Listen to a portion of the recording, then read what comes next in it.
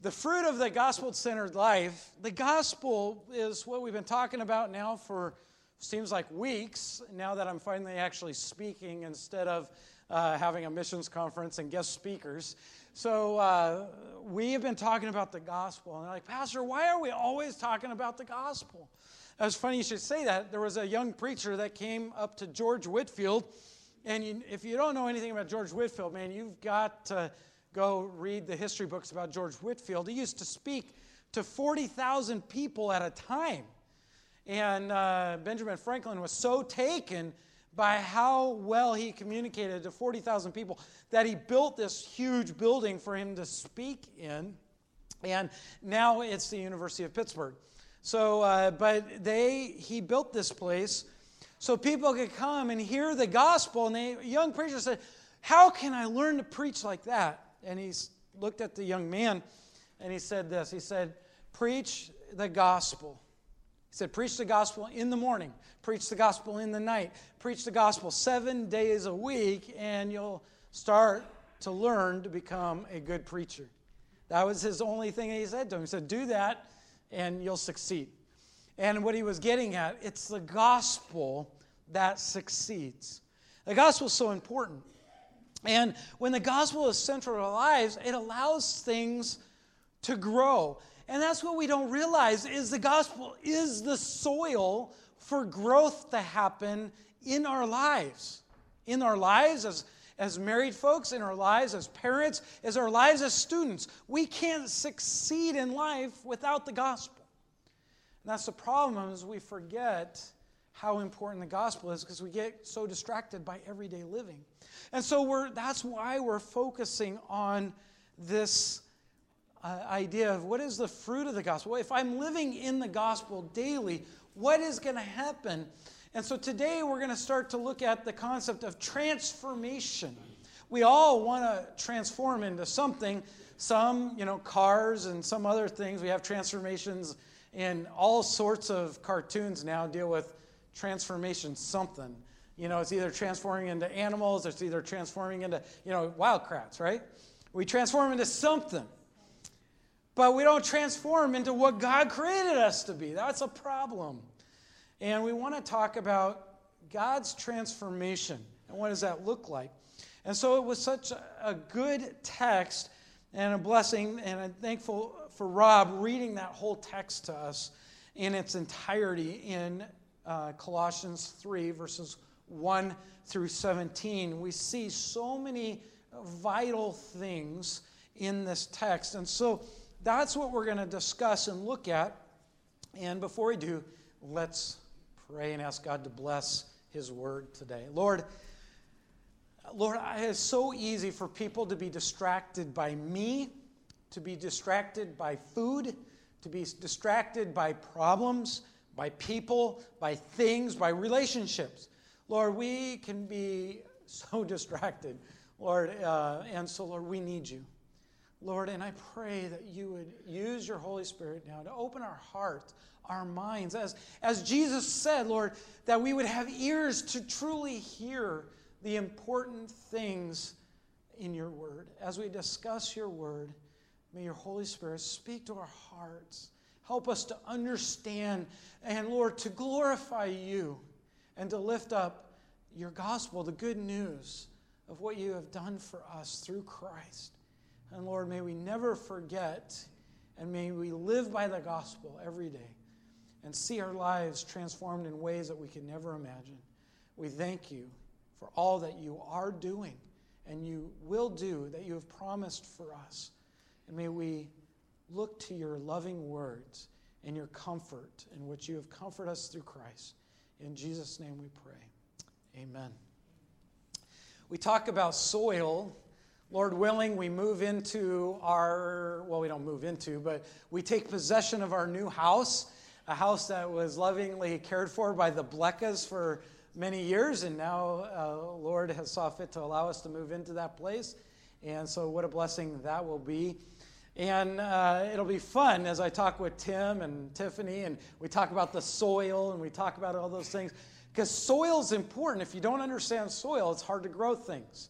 And if you don't grow things correctly, then it's also hard to keep animals alive on that soil because you don't grow things appropriately. And soil is important. I don't know about you, but what you plant in the soil is also very important because it produces certain things. I'll never forget, my wife said, honey, I want, because I'm the gardener, she's the caretaker. I'm the gardener. So she's like, I want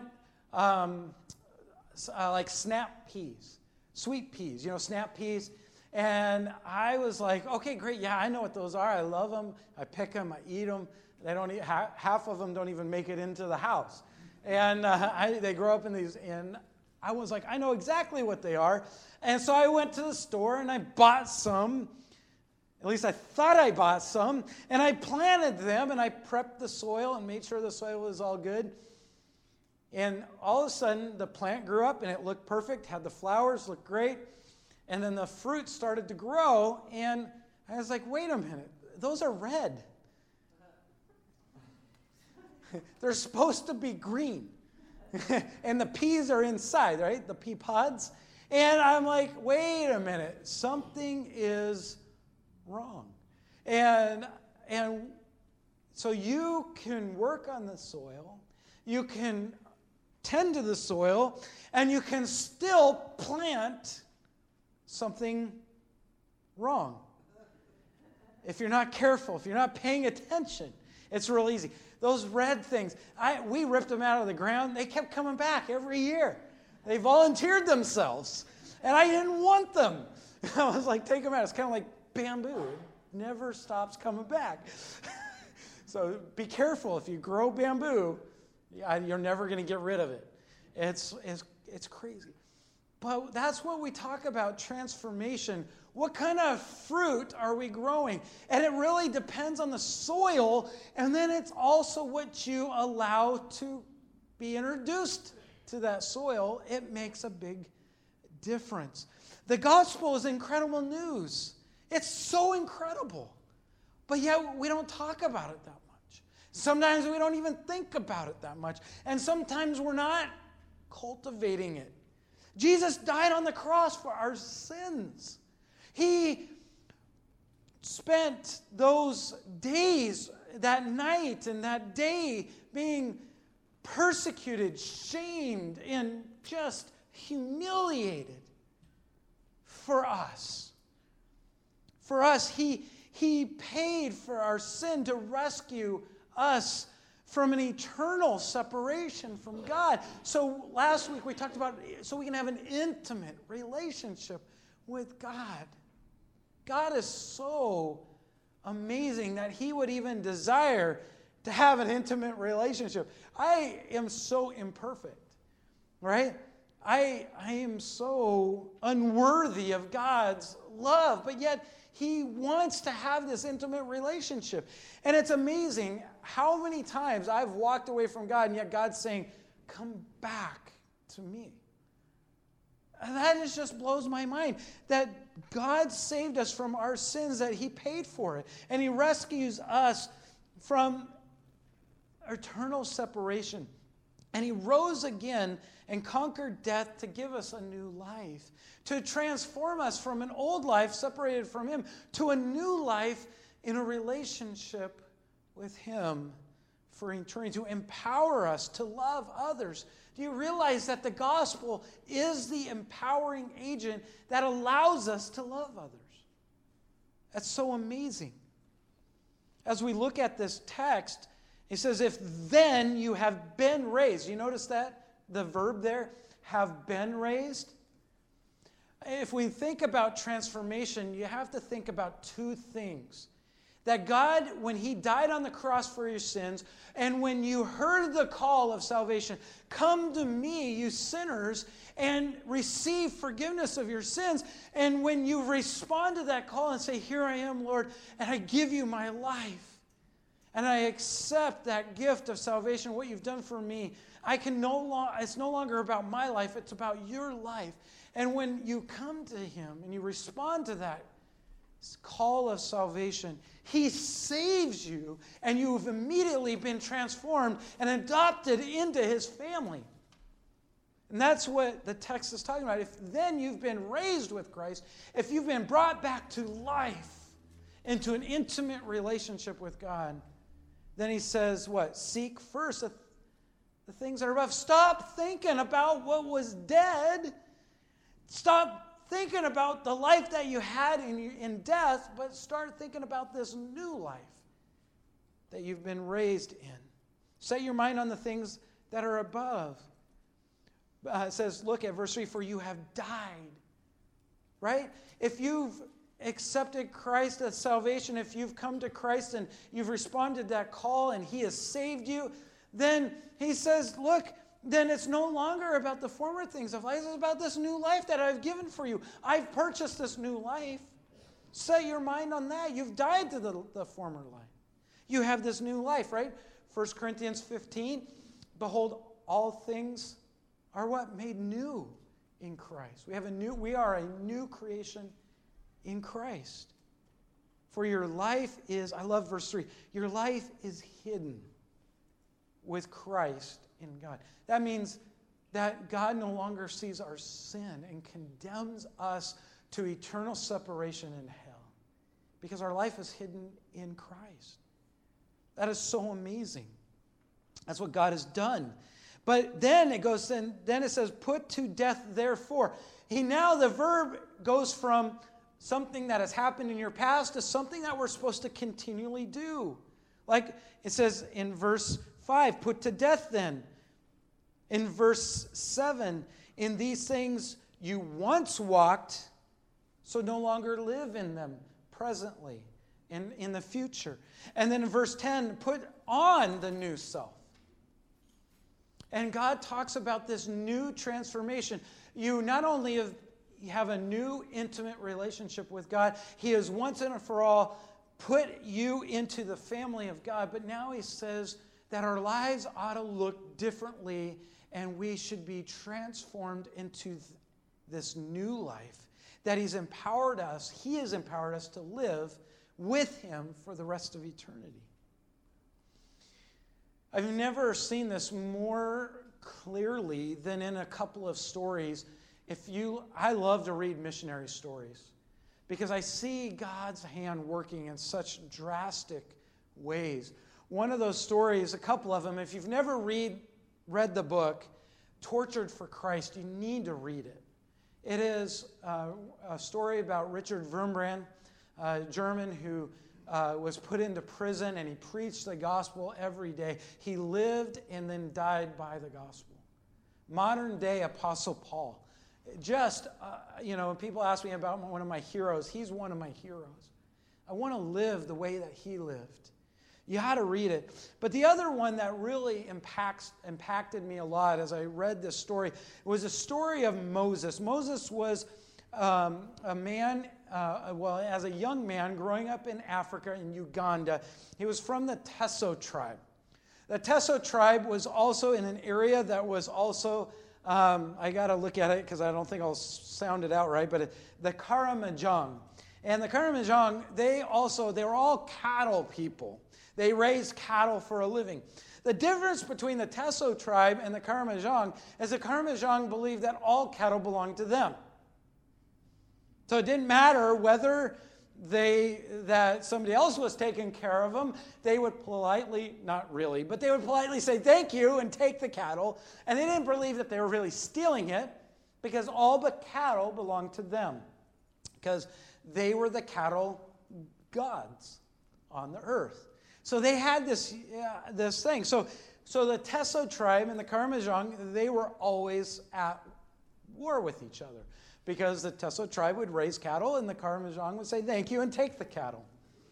So one day the Karamojong came into the tribe and they came in and they sprayed up the whole village with AK-47 fire and scared the Teso tribe, and they took the cattle.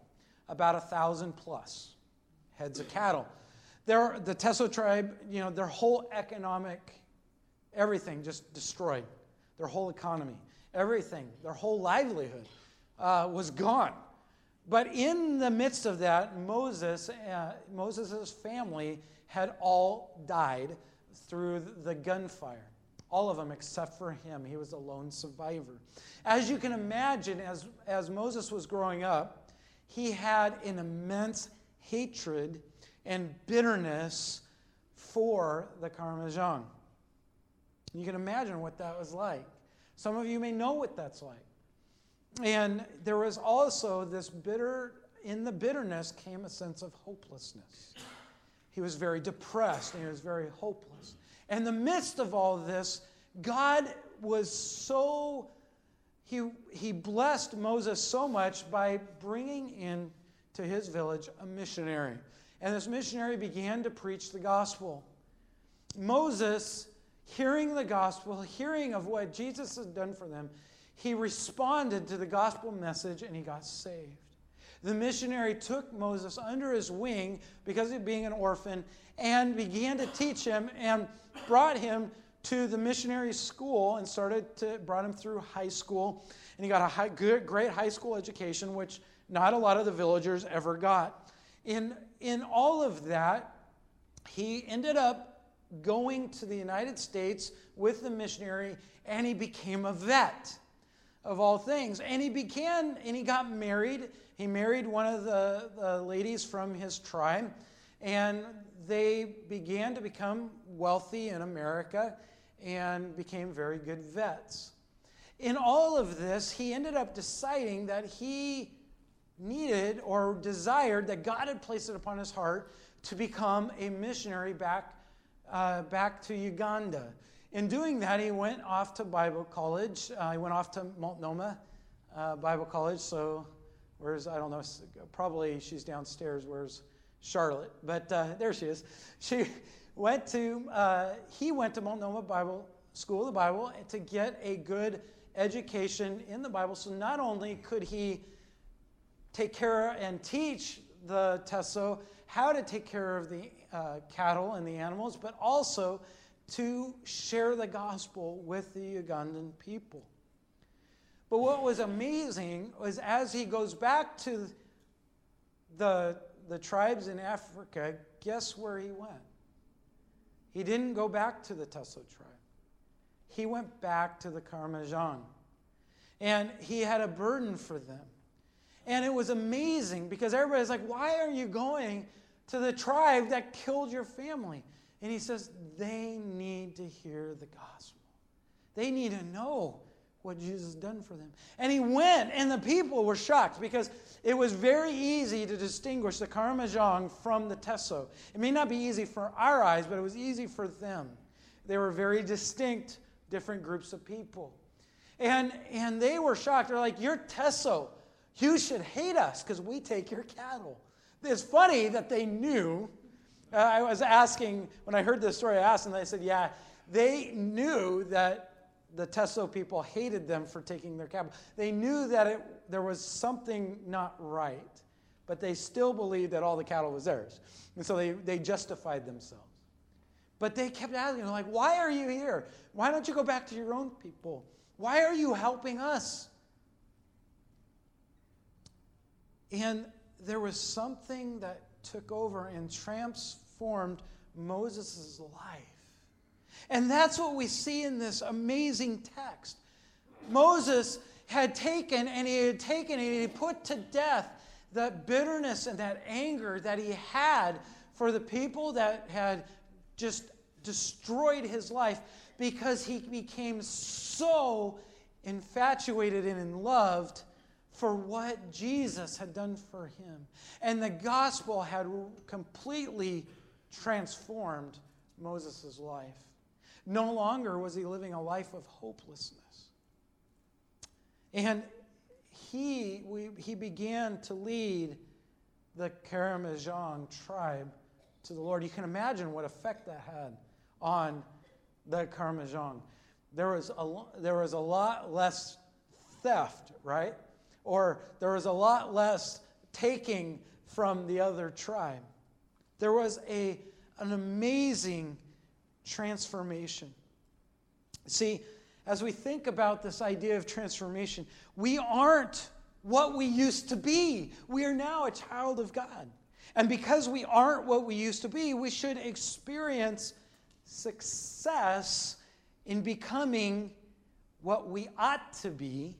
That is, we ought to be growing in our Christ-likeness. One of the verses that came up in our seminar the Friday night in our Marriage Life Live was in the same verse that we're going to read today in Romans 8. We hear this verse a lot, but Romans 8, 28 and 29, these familiar verses that are often taken out of context.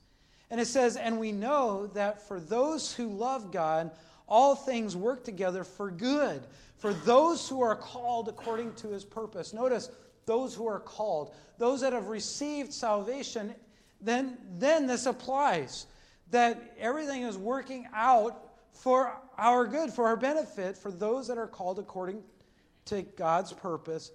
Look at verse 29. "For those whom he foreknew, he also predestined to be conformed to the image of his Son, in order that he might be the firstborn among many brethren." Do you notice there? To be conformed into his image. That's the idea of our transformation. As we look at the fruit of the gospel-centered life, it should be one of transformation. We should be different. We should be transformed. Getting to what we see from this text in Colossians chapter 3 is that the most powerful resource for transforming us or for transformation is the gospel. Without the gospel, there can't be any transformation. Look at the lives of the Israelites. For all those years they spent in the desert, were they transformed? Did they enjoy the promised land? No. They had to constantly sacrifice. They had to constantly, until there was the knowledge of Christ, until there was this understanding of that God wanted their heart, there was no transformation. The gospel of Jesus is the power that transforms life.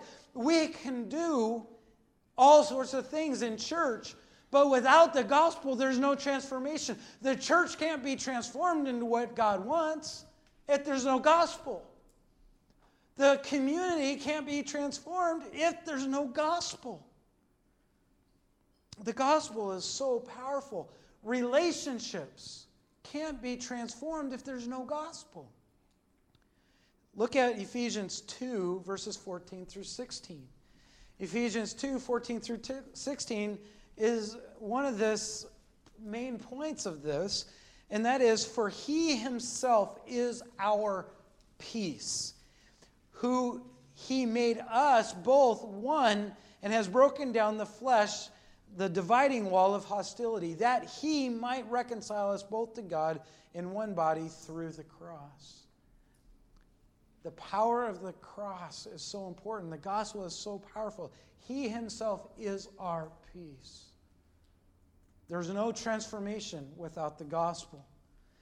Philippians 3, Paul says, "The one thing I do, I press towards the goal of the prize of the high calling of Christ Jesus my Lord." I press on. That's why he took the whole life and simplified it to one point. And if we do this one thing, he says, I can be content. Philippians 4:13. I can be content if I do this one thing, that is pursue Christ. Isn't it amazing? That's the whole point.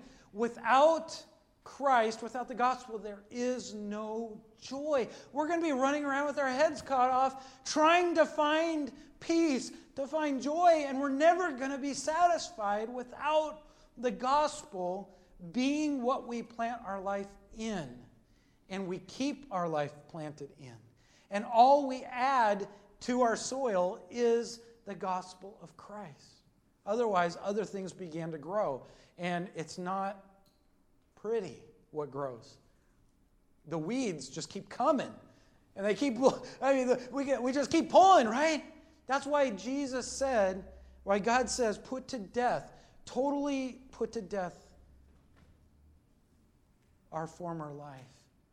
The second thing we can see out of this text is that we can ask that question, why don't we see it more in the Christian circles? This transformation. And that is because of this simple concept. Is that many Christians experience shallow transformation, no transformation, because they're following the two-door gospel method. You say, well, Pastor, what is that? The two-door gospel. Well, Jesus invited you. He says, hey, I'm here. Come to me, all you who are burdened, and I will give you rest. And he says, I'm inviting you to become one of my family members, to adopt you into my family. Here I am, and you walk into the house, you respond to the call, you respond to the gospel, the good news that Jesus paid for your sins, so now you can have a relationship and be invited into his house. And we walk into his house and we sit down. Or we walk through the gateway of the house and we go up to this amazing mansion that God has created for us, and is just totally, we're enamored by this amazing life that God has purchased for us. And we go into this amazing mansion and we sit on the doorstep. We see the door of where God wants us to be, and then we sit there and we do nothing. That wasn't the point. God invited us in so we can enjoy him. But we're sitting. Or we go back out the door and say, that was great. Thank you, Jesus, for saving me. And we go through the door, and then we go back out, and I'm going to enjoy that dead life that God saved me from. That life that's just going to breed heartache and pain and shame and guilt, and it's going to destroy relationships, and we just have that two-door mentality where I'm going to enjoy God when I die, and I'll go through the other door. And we say the gospel is two doors. God saved me, now I can enjoy the life any way I want, and when I die, I'm going to open the other door, and I will spend the rest of eternity with God. That is why we struggle. We don't realize that God saved us. He transformed us into a son so we can enjoy a relationship with him, and we can grow in that relationship. Our lives can be transformed from a freedom of shame and guilt and bitterness and hopelessness. That's why the world is so miserable. And that's why many Christians are miserable, because they think the world and the things of the world are going to bring them hope. And they say, I'll wait, and when I die, I'll open the other door and I'll enjoy God forever. But God has given you a different life. Corinthians 3, Paul brings us up to the Corinthians. He says, but brothers, I could not address you as spiritual people, but as people of the flesh, as infants in Christ. He says, you're doing nothing. You're not spiritual.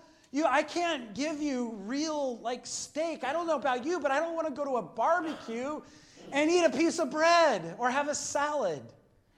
Right? That's what I loved about Anissa, man. When we went out to eat, man, she didn't order a small little salad. She ordered a steak. I was like, we're getting married. She made me an apple pie. I mean, dessert wasn't this little sliver of sugar or something. It wasn't like, oh, by the way, here's a piece of crumb. Here's an Oreo it was an apple pie. And it was awesome. And I am so excited because we have apple trees on the property. So I'm just waiting for those apple pies to start rolling in. So I know, expectations, that's horrible. But here's the thing. He's like, guys, you're not enjoying the steak that God has given you. Because you're sitting there going, like baby cows crying for milk, when you should be cutting steak and chewing on it.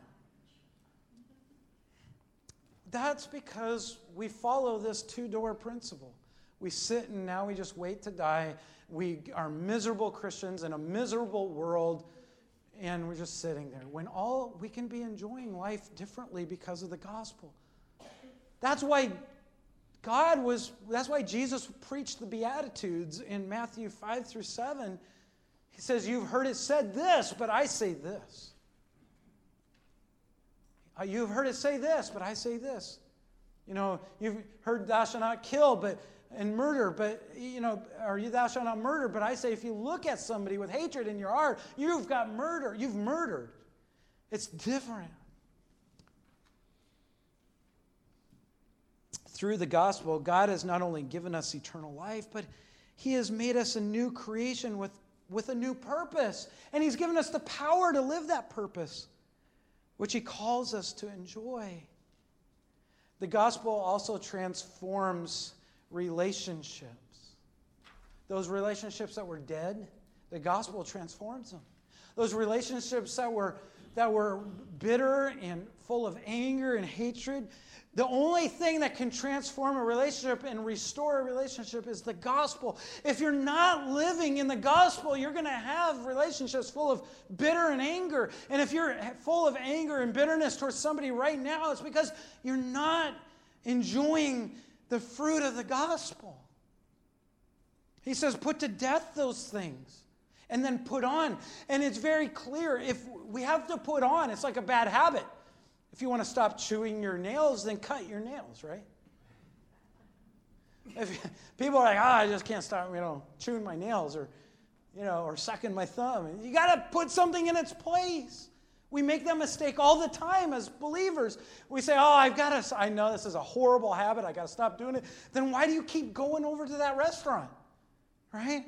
Why do you keep watching that same kind of movie? Or why do you keep reading that same kind of book? Why do you keep eating that same food?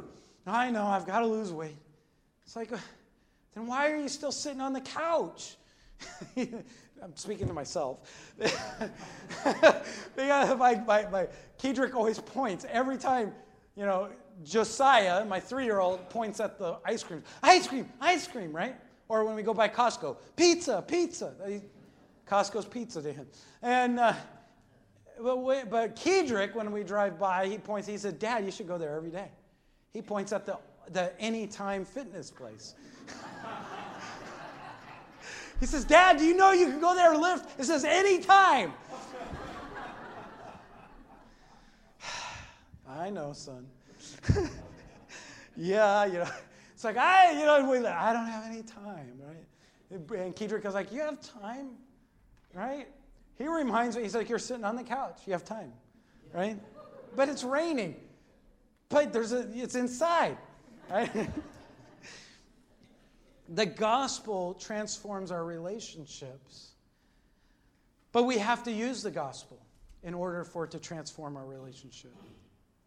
And it transforms our relationships through two things.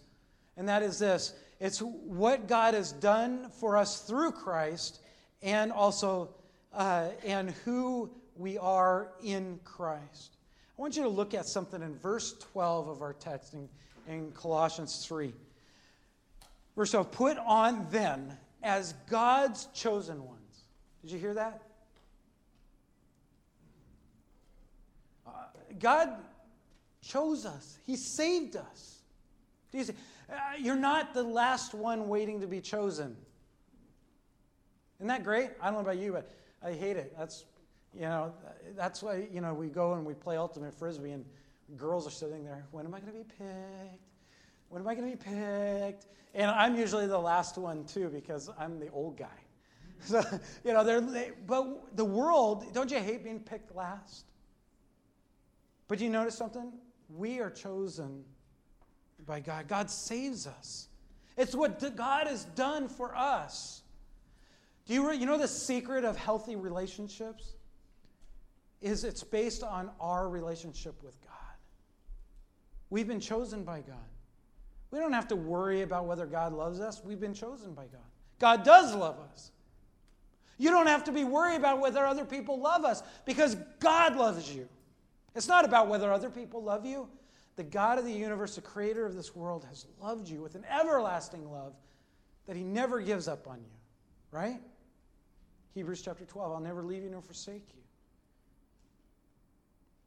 He's not only chosen us, but listen to this. As God's chosen ones, holy and beloved. Do you see the new standing we have? Holiness. Where did that come from? I'm not holy. You know why we can have successful relationships? It's because of the gospel. Because we can enjoy His holiness. And beloved, we're beloved. It's a term of intimacy.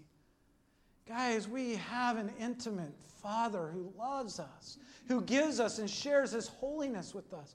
We can never be perfect, but He shares that holiness with us. We don't have to stop trying. Do you realize that many of our relationships, if we apply this principle of the gospel and we stop trying to make a relationship work, guess what happens? The relationship works. The harder we try, sometimes the more we destroy relationships because we're doing it under our own power. Put on then as God's chosen one and holy and beloved. We should put on who He is. If we are totally in love with our Father who's loved us, He is going to mold us and form us into His image, and we'll begin to love other people the way He's loved us. We can't love other people under our own righteousness, our own power. We'll destroy everybody. We will. Under our own flesh, we will destroy every relationship that we come in contact with. But if we plant our relationships in the gospel, if we are focused on the gospel, we can mend relationships. We can grow in our relationship. Doesn't mean that we're perfect. Doesn't mean somebody's not going to say something hurtful. It's just that we're not dependent upon what people do or say. We have the God of the universe. We have the gospel in which we've been planted. Grow in the gospel. It makes us successful. The fourth thing is dwelling on Christ and His Word is the fuel that continues to fuel our transformation. In my notes, it says consumes. I was like, wait a minute, that's wrong. I was like, wait a minute. It doesn't consume. This is the gospel, dwelling on Christ. Look at verse 16. Let the word of Christ dwell in you richly. Do you know what dwell means? To be at home. Is the word of God at home in your life? If it is, if the word of God is dwelling, it's at home. Right? You know what it means to be at home. You know, it's like when my dog just runs in, jumps on the couch. He's making himself at home. And then my wife goes in there and kicks the dog right off the couch. That's not your bed, right? So my mom's trying to diligently train my dog not to jump on the bed. But here's the thing. Are we allowing the Holy Spirit and His Word to just come into our life and just be at home? Or are we kicking Him? Are we kicking the Word of God out of our lives? Are we offended by the Word of God? Are we not enjoying the Word of God? Maybe it's because it's not welcome in your heart and in your mind. What's amazing, listen to what happens when we allow the Word of God to be at home in our life. Listen to this. It's the fuel, by the way, to transform our lives. Listen at Psalm 19, verses 7 through 8. The law of the Lord is perfect. Psalms 19, 7 and 8. The law of the Lord, talking about the Word of God, the law of the Lord is perfect, reviving the soul. It gives us purpose. It gives us life, reviving. The Word of God is what gave us the CPR to respond to the Holy Spirit and to be made alive in Christ. The Word of God revives the soul. The testimony of the Lord is sure. Right? We all sat down in the chair. We want to know that it's sure. Right? Nothing worse than sitting in a chair and it falling flat. I've done that a few times on a couple chairs. And granted, I jumped back a little too hard, but I landed on the stool and it went boom. I went down and I just laughed. But it wasn't sure. Life, the world is not sure. But look at this. The testimony of the Lord is sure, making wise the simple. The precepts of the Lord, the commands of the Lord are right, rejoicing the heart. What does that mean? Rejoicing the heart? Pastor, what is that? Rejoicing the heart. It means it brings joy to your life. Did you know that? You cannot produce any joy. It's impossible. But God and His Word can bring joy to your life. Joy is complete happiness no matter what the circumstances are. No matter how bad your relationship is with somebody, the law of the Lord, the precepts are right. Rejoicing, bringing joy to the heart. It doesn't depend on it. It's only dependent on your relationship with God. Joy comes in the morning. I never understood that verse. Joy to me came at noon. Breakfast started at somewhere around 11. I've been reformed or transformed since I moved here. 5:30 comes often in my life now. I think He was preparing for me to move on to a small little ranch or farm. 5:30 comes early. Praise the Lord, we're moving closer to town. I don't have to get up I can save a half an hour of sleep time. 6 o'clock now instead of 5:30. But look at this. Rejoicing the heart. The commandments of the Lord is pure. Enlightening the eyes. Opening our eyes to real wisdom.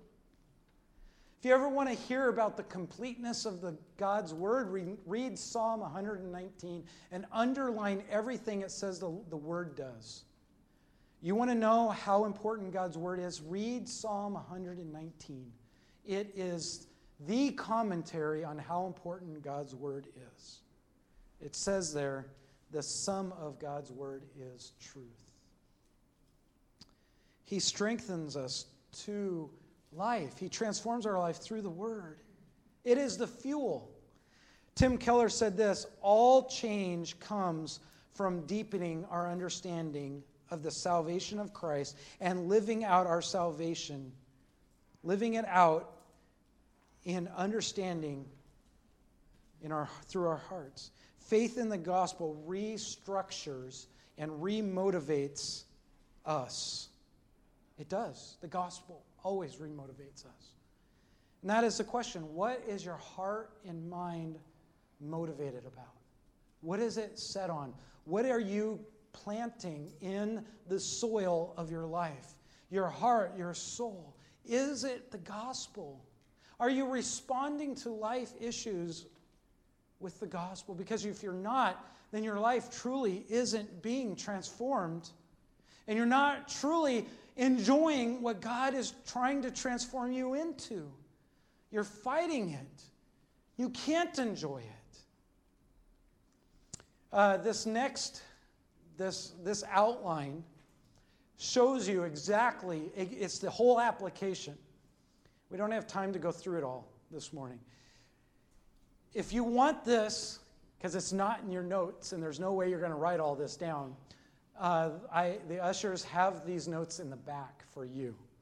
And it's the life-changing power of the gospel. In our daily life, it says up there, I don't know if you can read it, but apart from the gospel, I'm preoccupied with my own desires, plans, reputation, safety, and convenience. But when we're transformed by the gospel, I'm preoccupied with pleasing and honoring God. Read John 8:29. I'm preoccupied with God. So I'm so preoccupied with God that guess what? Those other things don't matter. I have no other desires. I'm not complaining. I complain less. A few other ones down there. Like when I feel negative emotions. When I'm not thinking and I'm not planted in the gospel and I'm apart from the gospel.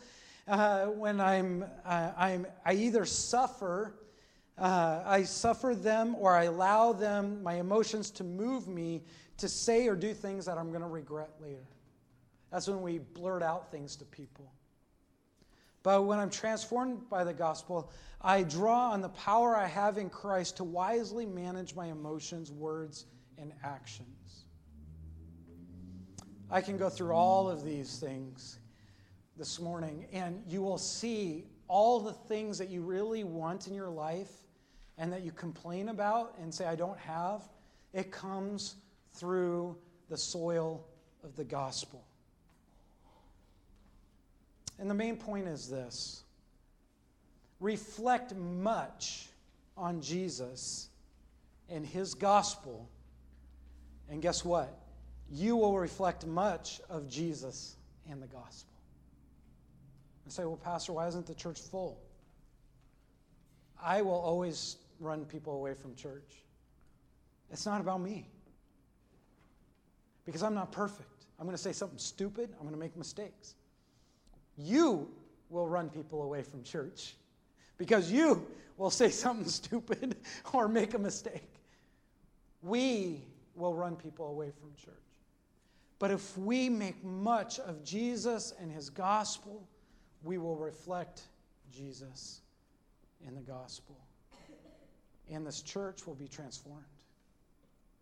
The only way we are transformed is through the gospel. The only way the church and the body of Christ is transformed is through the gospel.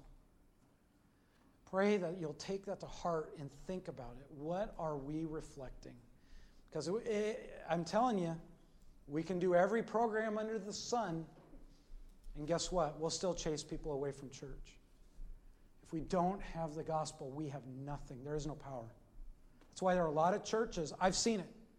Some of those churches, they say, well, I wish we were like that church because, man, they have 1,000 people. I've seen churches come, and I've seen churches go. I've seen thousands come, and I've seen thousands destroyed. Because the power was in their presentation and not the gospel. I've seen churches in their hundreds for years that have never died, even though the church has turned over. I was doing this, and I'll close.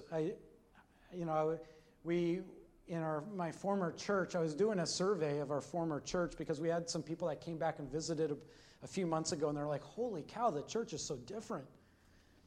And I was going back, and in the 16 years I was there, I did 48 memorial and funeral services. 48. And that wasn't including all the other people that passed away, that they passed away because and I was looking at that, and we had, in 16 years, we had over 200 people come and go through the church. And yet the church is still 100 plus. You say, well, the church didn't really grow, and it's like, but that's because we look with the wrong eyes. Yeah, the church grew because the people that were there 16 years ago aren't there anymore. The church is different. But it's only different because of those that have come to the Lord and gotten saved. It's not different because of a program. It's different because of the gospel. We want to transform our church. We want to see things alive. The gospel is the only thing that makes people alive. If you feel dead right now and you're struggling in your relationship with God, focus on the gospel. Let the gospel reinvigorate your relationship with the Lord and realize what you have. Every morning, get up and find the gospel. Read the gospel. Go to 1 Corinthians 15 and read it every morning. Stop focusing on your life and focus on the life that has been given to you in Christ. And you will find more success in your emotions, in your actions, in your attitude. In your daily life, you'll be transformed into the image of Christ, and you'll have success because of the gospel. Let's pray.